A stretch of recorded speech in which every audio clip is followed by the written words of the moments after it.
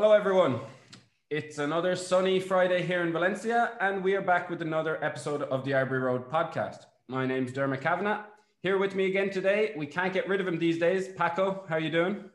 Hello, everyone. Really good. Yeah, finally it's sunny. We had a few bad days, but now really happy to be here. Summer is coming. And today we are delighted to be joined by Manuel Quequin, manager at Accenture, where he leads intelligent automation practice. Manuel, one of the key members of Arbury Road. How are you doing? Fine, thanks. Finally, we have the chance to do a podcast all together, so I'm really happy. Are you at the headquarters of Tesla? Yeah, I'm in a digital environment. So, as you may have guessed from Manuel's background, today we are going to be talking about artificial intelligence. So, let's get right down to it. Manuel, do you want to give us a little bit of background on artificial intelligence, maybe explain to us how we use it in our day-to-day lives? Yes, I would like to also give a really short definition of what is it artificial intelligence. So when we are talking about artificial intelligence, we are talking also about computer science. And the artificial intelligence is all the art, let's say, to replicate the human brain. This, what does it mean? It doesn't mean that we are able, together, thanks to the artificial intelligence, to replicate the activity that normally a person can do. So this means either we can handle, let's say, very simple activities that are, let's say, require a few cognitive skills from the artificial intelligence, but we are also able to do very complex activity, high and very difficult decision point to take. So I would say, regarding to your question, that we can see artificial intelligence, basically we have two perspectives. The first one is like a user, and the second one is like, let's say, a worker. Like a user, I mean, we just need to have a smartphone, and you can realize that the artificial intelligence is something pervasive. It's all around us right now. This means that often I think you were able to see maybe some services of Google's that are already able to predict or to forecast your interest based on the type of persona they were able to map. This means that based on some type of data, your age, your gender, and so on, and your previous choice, they are able to forecast what are your current interests. This is, let's say, can give you a little idea, perspective of what artificial intelligence is. It's basically analyzing data and being able to build up a pattern, to find out a pattern, and that is going to allow you to define the decision. Then you give feedback. What happens that also on Google, sometimes it suggests you a certain search, but then you ended up to do another one different. So at that time, you are going to give a negative feedback that the Google is able to receive it and understand it and learn from it. So maybe the next time is going to be more accurate, either with you and either with a personas like you. And apart from this, let's say in the work, the second topic I was saying is the work. So artificial intelligence, since it is able to replicate the activity of the person, one of the biggest fears that we are encountering is that we are afraid that the bot, the robot, are going to, let's say, take our jobs. Let's say it's not properly like this. For sure, this is a topic that maybe later on we are going to dig in. But I feel like the artificial intelligence and generally speaking, all the automation technologies are not taking over our jobs, are just shifting us to other type of activities. So maybe certain type of activities, they are going to handle them, but then we have to be able to upskill ourselves and to shift to different activities. We have to think about what we say, a sort of a augmentation, like human plus machine working together, and we are able, let's say, to do more and more compared to what we were doing, let's say, back in the days. But I would add just one another, let's say, topic. I mean, when we talk about artificial intelligence, normally we think is something in the future. What I can tell you is that artificial intelligence is reality. As I told you, you can see in your normal day-to-day life, it's already inside. And also from the work perspective, let's say all the CEOs, CFOs that we as Accenture have been interviewing, they say that for sure is a priority. And as a matter of fact, all of them are already trying to do small pilot about these new technologies. What I can tell you, on the other hand, is that we have 80 to 85% of our clients that are stuck in the digital transformation journey.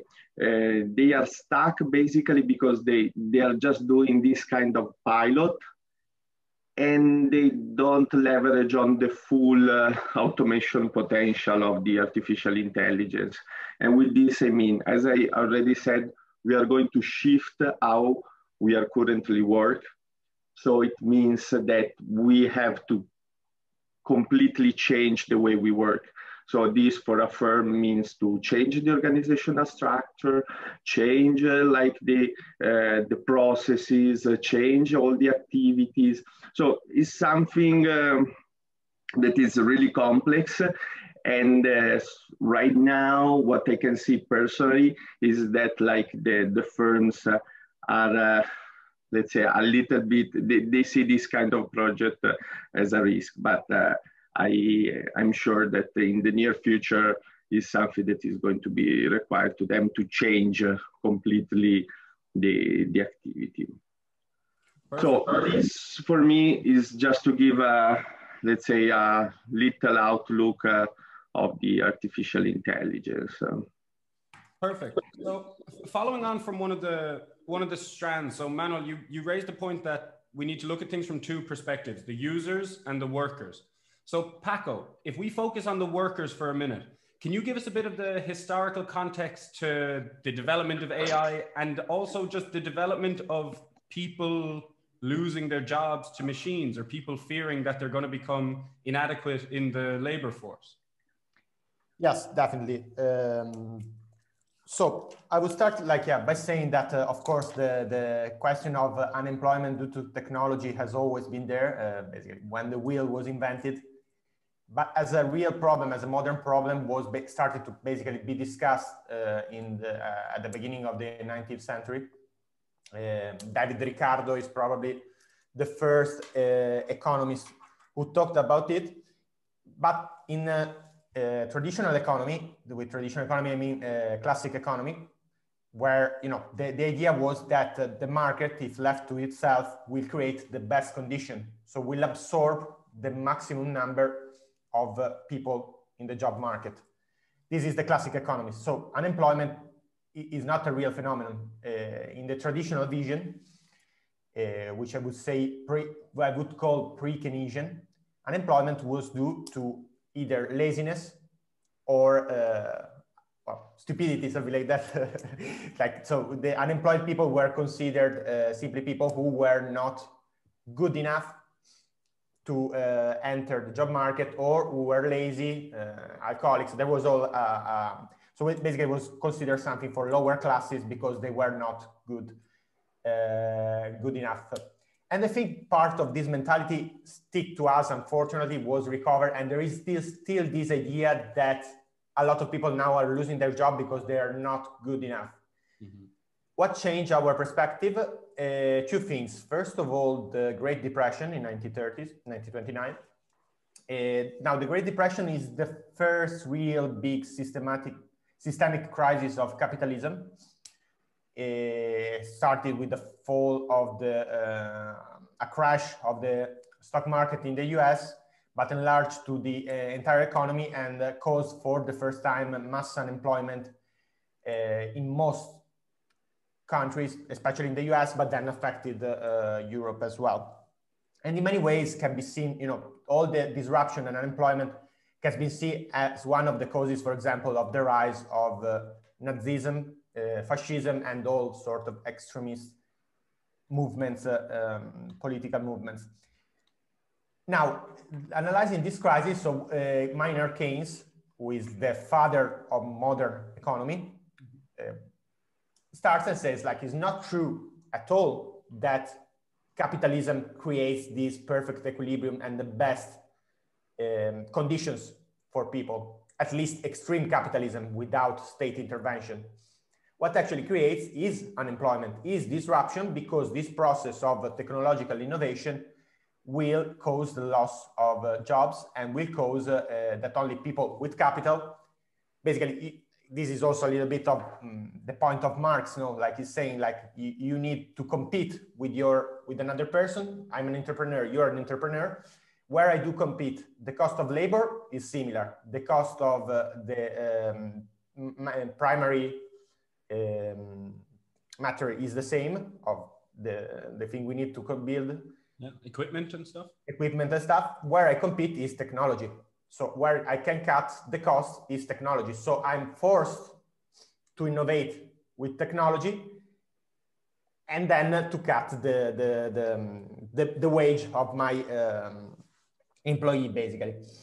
So Maynard Keynes starts from this and says, actually, capitalism creates this condition where technology creates unemployment. So the state needs to intervene in the economy by managing of the aggregate demand, which means basically creating jobs, and absorb this unemployment.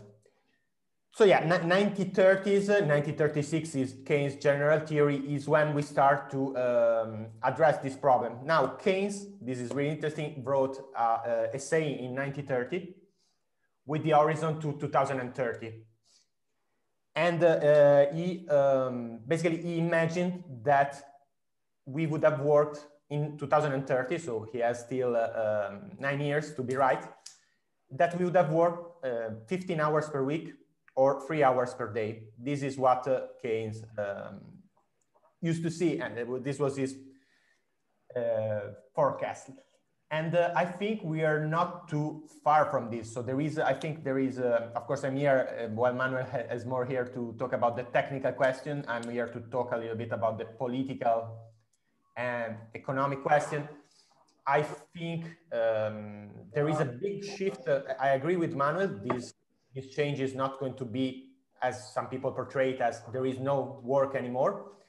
In fact, like only 5% of the job I read, if we look at the McKinsey study, by 2030, so the horizon of discussion right now is 2030, it makes no sense to make, to talk about further in the future, because things are changing so fast that 2030 is what we can think about. And they were saying only 5% of current jobs can be fully automatable by 2030. So 5% is not, still a big number, but it's not that big. Mm-hmm. What will happen though is that about 50% of the jobs can be cut like basically 30% of what you do in a job today can be automated. So it's not that there won't be job anymore. It's the total quantity of job. 30% is a massive difference. Like it means 1/3 of the time you spend working is not necessary anymore. And so I think what we need to do now is to rethink a society where, as Manuel was saying, our work change, but also our work-life balance changes. So a different society, in a way, shifting towards slowly a post-capitalist society in many terms, or now the word is not important, but a different, more humanistic, I would say, type of capitalism.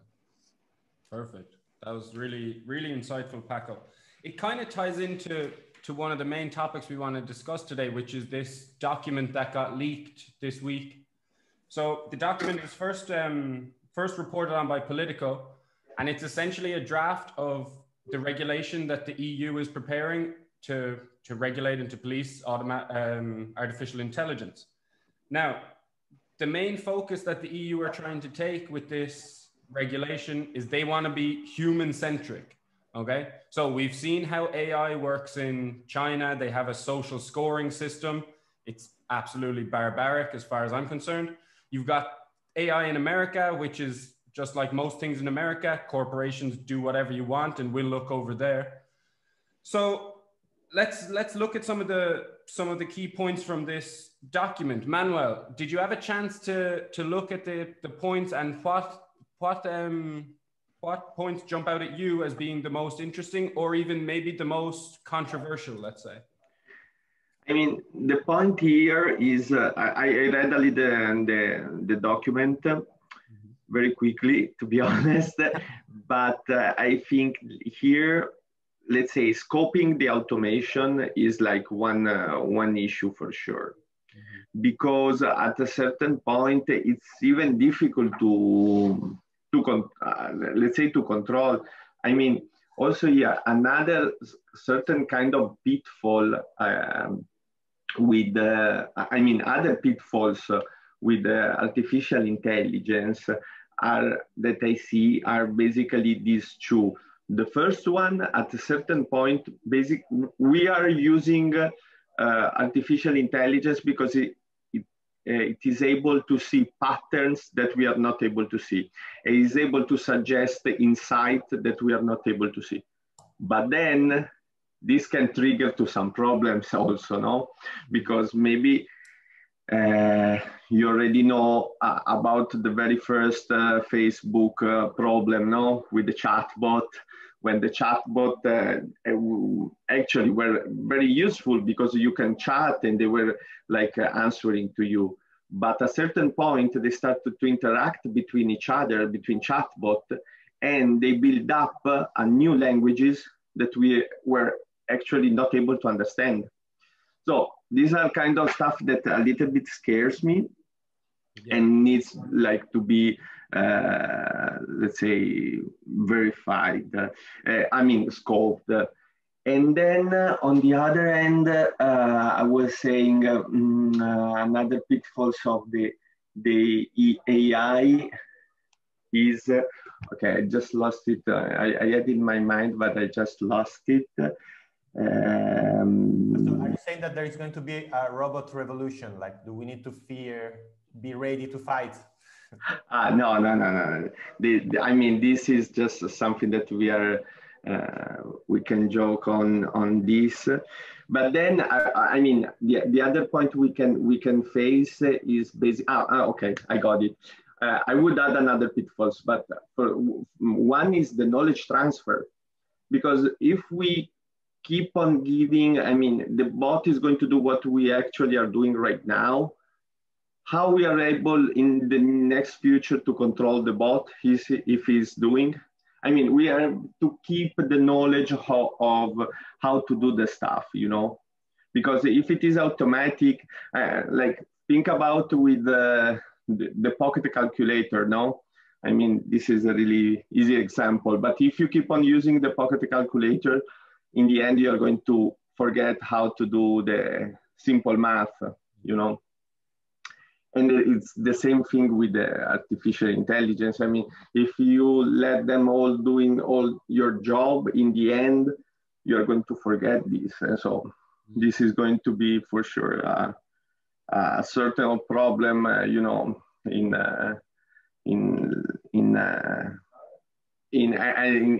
maintaining and controlling the AI. So these are two stuff that I see for sure. And on the other hand, Manuel, sorry, just on that point where you're talking about like the calculator as an example, if we look at education at the moment, are these problems already present? Because let's say you have kids in school now, okay, of course you use a calculator in school for doing maths, that's not a problem. But every phone now and every Gmail, all this stuff, it has predictive text. It shows you the words you want to write. It spells them for you. Are kids already forgetting how to spell in schools, do we think? You think that's... I mean, this is again, this is either a good and a bad thing, because sometimes it prevents the kids to learn some older stuff by heart, you know. And sometimes I think we all have been passed through this kind of maybe stupid stuff. No, right now they can just Google it or so on, also a formula, and they just focus on understanding when they need to use the specific formula and how to use it, you know. They don't need to remember these like 20 characters formula and so on. On the other hand, as you were saying, I mean, if there's someone always suggests me the right thing, I maybe forget how to spell it, how to do it, how to derive the formula and so on. These are for sure some problems. And I mean, you highlight a very important topic that for me is like the education. The education needs to change strongly in terms of giving new skills and new capabilities to the student, but must be able either to maintain the knowledge, the previous knowledge, but also to give like also some humanistic subject in the schools. Even if right now we always talk about the STEMs, we talk about how it is important right now, the coding, the math, the statistics, and so on. For sure, that is for sure. But in the end, in my opinion, we need to really have the capabilities of the philosophy, of the literature, in order to understand of the humanitarian, and also to be able to question the ethical question mark about the automation. Generally speaking, as was also Paco saying. I'm glad you mentioned the ethical side of things there, Manuel, because maybe we can focus in on this for a minute. I'll come to you in just in 1 minute, Paco, but just for anyone who's listening or watching and maybe didn't get to see this document, some of the key points contained in it, well, this is from an ethical point of view anyway, I'll give you the human rights perspective, is that in certain cases, police can use facial recognition technology. Now, of course, the example they give is for terrorism. No one's going to complain about facial recognition being used to find a potential terrorist who's committed a crime. But let's talk a bit about how dangerous it is, things like facial recognition, particularly for protesters, because we've seen a new bill being passed in Britain, and with this regulation coming in, events happening in the United States. Paco, are we losing our fundamental right to protest in the light of these sort of advances in technology? Well, the risk is concrete. I think it's really concrete. As you said, I see a few countries where there are really big problems. China, of course, is one of them. Ranking system, as you were saying, such a ranking system and scoring system is incredible. Like, just to explain to our listener, basically citizens are buying artificial intelligence evaluated. They basically get a score if they are good citizen or bad citizen, and they get surveilled through artificial intelligence and even punished and the rest. So it's basically a Black Mirror kind of scenario. There's an actual Black Mirror episode, that exact scenario. It's basically that, yeah, exactly. But China is not the only problem, which is problematic. As you were mentioning, the UK changed a lot of laws in the period that I was here for 5-6 years. The privacy sort of and the kind of data the government could get from you increased so much. Of course, they use sort of terrorism as an excuse, I would say, if you allow me that, because the risk of terrorism was never that big to justify this violation of privacy. If there is one state which was the first to start this, were the US, you know, after 9/11. Mm-hmm. Again, also their risk of terrorism really low. You know, Dick Cheney, basically the vice president of the US, started this giant reform of the American system, where basically they had almost dictatorial powers to violate citizen freedom and citizen privacy and citizen rights, just if there was a suspect of terrorism, analyzing phone calls even before the AI, checking their, even like just arresting people with just for suspicion, and there are even cases of torture. Now the question is different now, because with AI, the level of surveillance you can be subject to is incredible. London used to be, I don't know now, but a few years ago used to be the city with the highest number of cameras. And during a day, just going to work and coming back, you are basically in thousands of cameras. So the level of control and artificial intelligence can exercise by face recognition only is incredible. Yeah, it's terrifying. Like one of the other points in this document is that so they want to exclude artificial intelligence that can endanger people's safety. Obviously, self-driving cars, but other ethical issues like judiciary decisions, credit ratings, job applications, and included in this article, they mention any artificial intelligence that can endanger the EU's democratic process. Let's talk about how big of an issue this is for the moment, because we all know what happened in the US last year. The amount of misinformation that was spread and, most importantly, believed during the presidential campaign was pretty terrifying. There were still Trump supporters up until last month who thought Trump was going to be the president in March. Do you see this as a big threat to our democracy, Paco? No, yeah, well, definitely. I mean, in general, the question, of course, artificial intelligence attaches, I would say, to the question of data and of the level of control you can exercise on people by giving them the wrong information. So there is all a different aspect of fake news as well that we need to check. Is of course a really difficult question. The same as with terrorism, like there is a balance, I would say, that we need to find, and I think is the goal of this document the European Union is trying to exercise, between security and control.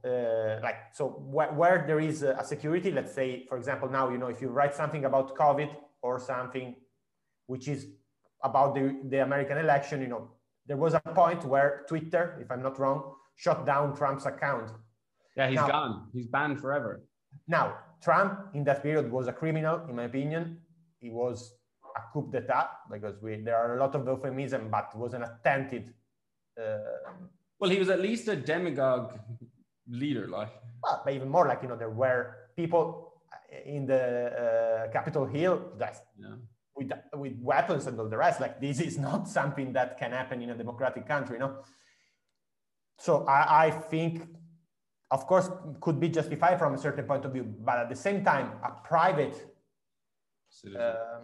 company, Twitter, which is one of the main source of information for a lot of people, shutting down the still at that moment president of the United States is something that is almost fantascientific, like sort of almost a dystopian reality to a certain extent. So I think it's a difficult balance between the two things. Between control, though, and security, I prefer, freedom, let's say, and security, I prefer freedom to a certain extent, because, the risks, again, the risk of terrorism are serious, but the risk I see of control, if they can access to your information, I think are way, way higher. Yeah, I mean, at the end of the day, we've had, 9/11 changed the world. And it will never unchanged since 9/11. That was the one that kind of woke up the world to this idea of terrorism. There haven't been that many terrorist events in the last 20 years, whereas the idea of people surveying you all the time, if you ever want to go and protest anything, if you have a problem with some violation of rights, and all of a sudden they're seeing your face at protests before you do anything, even if you had the intention or the plan of doing something against public safety or whatever, it shouldn't be a preemptive availability for the government to be tracking people like that, you know? So Manuel, we're kind of coming towards the end of our time here, but can you just tell us in your own opinion, oh wait, sorry, before we get onto that, what about sustainability with AI? This is something I wanted to ask you, Manuel, because I'm pretty uneducated on the topic, but when I started to dig into AI, I realized sustainability needs to be pretty central to every new advancement. How do those two topics link? I mean, I would say about, I would talk about sustainability, generally speaking, when it comes to technology. Mm-hmm. So as we saw during this COVID, for sure, this is going to prevent and help us like to be more sustainable, because it gives us the total freedom to work wherever we want to, without going to the office properly. So for sure, like technology allows you to be more, let's say, sort of green. The point about this is also, it depends on I mean, when it comes to technology, it comes to infrastructure. And then when it comes to the infrastructure, in order for them to work, you need energy. And for them, all about this, it's going to be, let's say, how you build up this energy. So to me, it's important and crucial that right now all the big tech companies are going to go green for sure, because they are going to have all these big servers, all this huge warehouse where maintaining all our data and all the machines, and they need for sure to be, let's say, more green. At a certain point, if I'm not wrong, right now, Microsoft, for example, is like installing all the servers under the ocean, because in that way it's going to be easier and also less expensive to freeze them. But on the other hand, I'm always questioning this about the sea life, how it's going to impact, to be honest. So on that point, I mean, it's crucial on the sustainability part, for sure to go green on this. And then on the other one, I mean, it's going for sure on our day-to-day life. It gives us the chance to, let's say, waste less food, for example, because maybe we can have some artificial intelligence also on our fridge.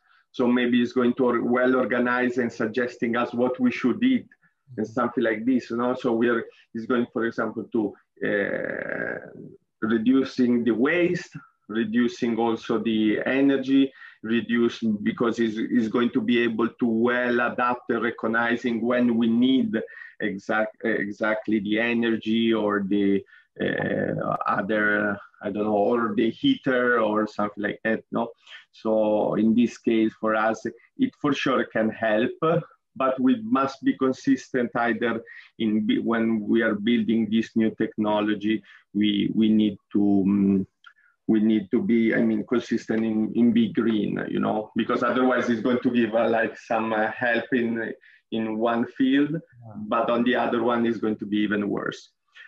On the other hand, I was like thinking about, I mean, I'm always questioning, and I'm not an expert. I give, if it is possible, I ask a question to Paco, because at least according to me, I remember we also had the chance to talk about this also together with the former Italian president, D'Alema, in Cambridge, but the topic is still huge, at least to me.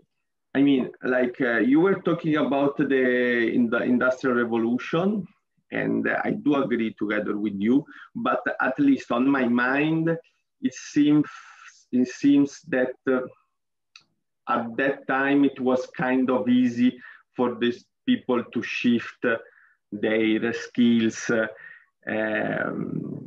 other. I don't know.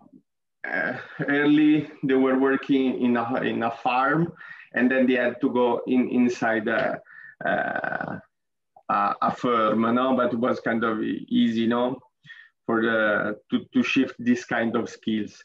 Right now, I think that like they need to upskill, and it's not going to be easy for everyone to do something like this, you know, because a certain one thing is doing data entry, one thing is like interpreting the data entry, analyzing data, and so on. And I do not think that is something that everybody can do, to be honest. So at this point, do you think like some new measure as universal basic income, or maybe reducing in a very high way the hours and days that we work per week is something that we have to do or not? So, well, definitely I would say like in the sense of Paco, before you answer, can you just explain to people what the idea of universal basic income is? Just to be clear. Yeah, definitely. Well, the universal basic income actually originated in the liberal thought. Is more a right-wing idea than left-wing, that nowadays is considered both on both sides, but like starts from the idea of everyone having an income as a citizen, basically. Now, there are different ways of doing it. Like, it doesn't mean that everyone needs to be necessarily a wage, but is actually connected with this idea of unemployment and of technology to giving a basic wage, which allows you to, you know, satisfy your basic human needs. At the time of Beveridge would have been called the freedom from want. So like the idea that you don't have to suffer from not having food and not having a place where to live and all this. I would say that I was saying that it developed in the right field mainly because on the left, the idea is way more like about, you know, redistributing all the wealth we have, and sort of the idea of a little bit working less, but working everyone. So a more egalitarian distribution. Why this is a bit of a right point of view in a way, because you're just saying, you know, I get rich and okay, so that you don't make a revolution, I will give you a little bit so that you can survive and you don't kill me, basically, you know. So the difference between the current stage, so there are a lot of parallels between the 1930s, I would say, and 1940s and now. There was a big crisis, that there was another shock, which was World War II. In this case, is the pandemic. It's completely different, but still we are in front of two really big shocks, and you know, crises are always moments of change. Winston Churchill used to say, never waste a good crisis, in the sense that there are periods where it's possible to make changes that would have been unthinkable till recently. Like, for example, now we're all, to a certain extent, doing remote working, and probably this is going to be the future. Only 5 years ago, if you talked about remote working, at least in Italy, at least with most, but in the UK as well, most of the entrepreneurs, they would have said that that was impossible, that was a crazy idea, and all of this. I would attach to what we were saying about instruction on the question, to answer Emmanuel's question. Like, so I think we need to rethink society and instruction, not anymore as a period of your life. You know, we have still this, I think, old idea of education as the first 20 years of your life, let's say 20 something if you have university and whatever, and to think about education as a lifelong process. So where you need and want, because it's a wonderful thing, now learning new things, to keep on studying and upskilling yourself. Of course, I think there is a point in what you were saying. We need a bit of more of a, we'll call it Leonardo kind of education. Leonardo da Vinci, I refer to Leonardo da Vinci, who was, you know, a great inventor, a great artist, and he was a philosopher, but at the same time a scientist. He was the first to theorize even planes to a certain extent, and the bicycle, for example, years before all this happened. at the same time, he was a great artist, so in possess of humanitarian education. I think we are in the condition to change the mentality, and because we will have more free time, and because we need to upskill in a lot of time, in a lot of things, the state needs to give us, will need soon to give us the possibility to become a more 360-degree kind of human beings. So certain coding skill will be necessary for everyone, but also, you know, deep diving in like the incredible richness of human thought and human history and human philosophy is something that is necessary for every one of us, I think. So this is my answer. You have welfare, yes, universal basic income, but not that much in the sense of you stay at home and, you know, whatever. In the sense you have freedom to do whatever you want, but I will give you the resources to become a richer human being and a richer person and a more complete person. Paco, just one last quick one because we're running out of time. But on this this topic of upskilling and retraining, how do we deal with this with the older section of the population? Let's say if you're over the age of 50, because in most countries in Western Europe, we also have a really aging population. You know, we've got the pension time bomb, as they call it, coming, where countries are talking about increasing the retirement age because there isn't enough money to pay all the people who want to retire. How is this going to work if people hit, let's say, 50, 55, they have to reskill and retrain? How is this going to work? So I agree with well, Manuel brought a really good article for Albury Road on this. I think it's a mix. 50s and 60s, if you're 50 or if you're 60 is not the same. Talking at least with my parents who are in the late 50s and beginning of 60s, my impression is that they would gladly leave the job market and, you know, spend the last 20, 30 years of their life or hopefully more, like even 50, 60, but traveling and seeing the world and reading, and, you know, they work hard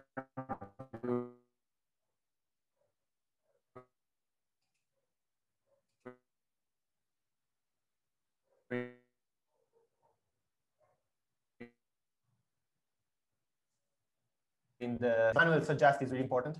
Are you getting me here? No, I missed that. I missed that, Paco. Sorry, could you repeat it? There was some technical issue. Yeah, no, I was saying that when you are in your 60s, probably you are thinking more about going on holidays and studying and perhaps seeing the world. Like you worked hard for the rest of your life. Now, perhaps you're happy to leave the job market. But there is a gray area in between. I think what Manuel was saying is important. In the article, that we can use this, you know, the experience and there is not only technical, but it's leadership, a lot of other skills these people have. So they can, for example, have a role of management of the personnel, of helping young generation to understand the facets of the world, perhaps working less hours, but in positions of basically leadership. I think that is potentially one of the solutions. Of course, then it depends on single cases. What do you think, Manuel? Yeah, I do agree with you also because I wrote in the article. So yeah, yeah. I mean, it's something that we is something that we need to address. This for sure is my perspective and yours, Paco. But as a society, something that we need to address.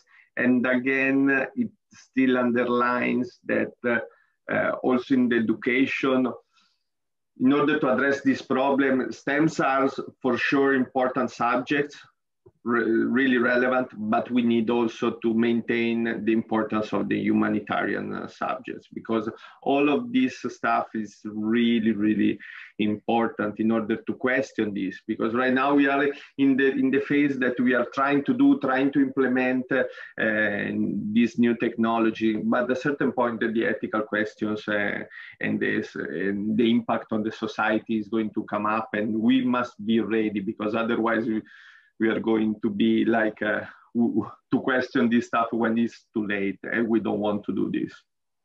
Definitely. That's perfect.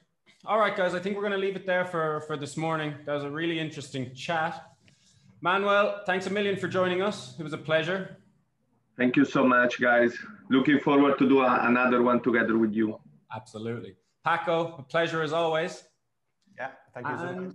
Myself and Paco, if he's happy for more podcast, we'll be back on Monday for a little bit of a news update. And until then, have a nice weekend. Oh, and next week, announcement. Big one next week. Yeah, we will have Lorenzo Marsili, really important Italian philosopher and a member of the DiEM25 who will join basically. And so stay updated and follow us for next Friday.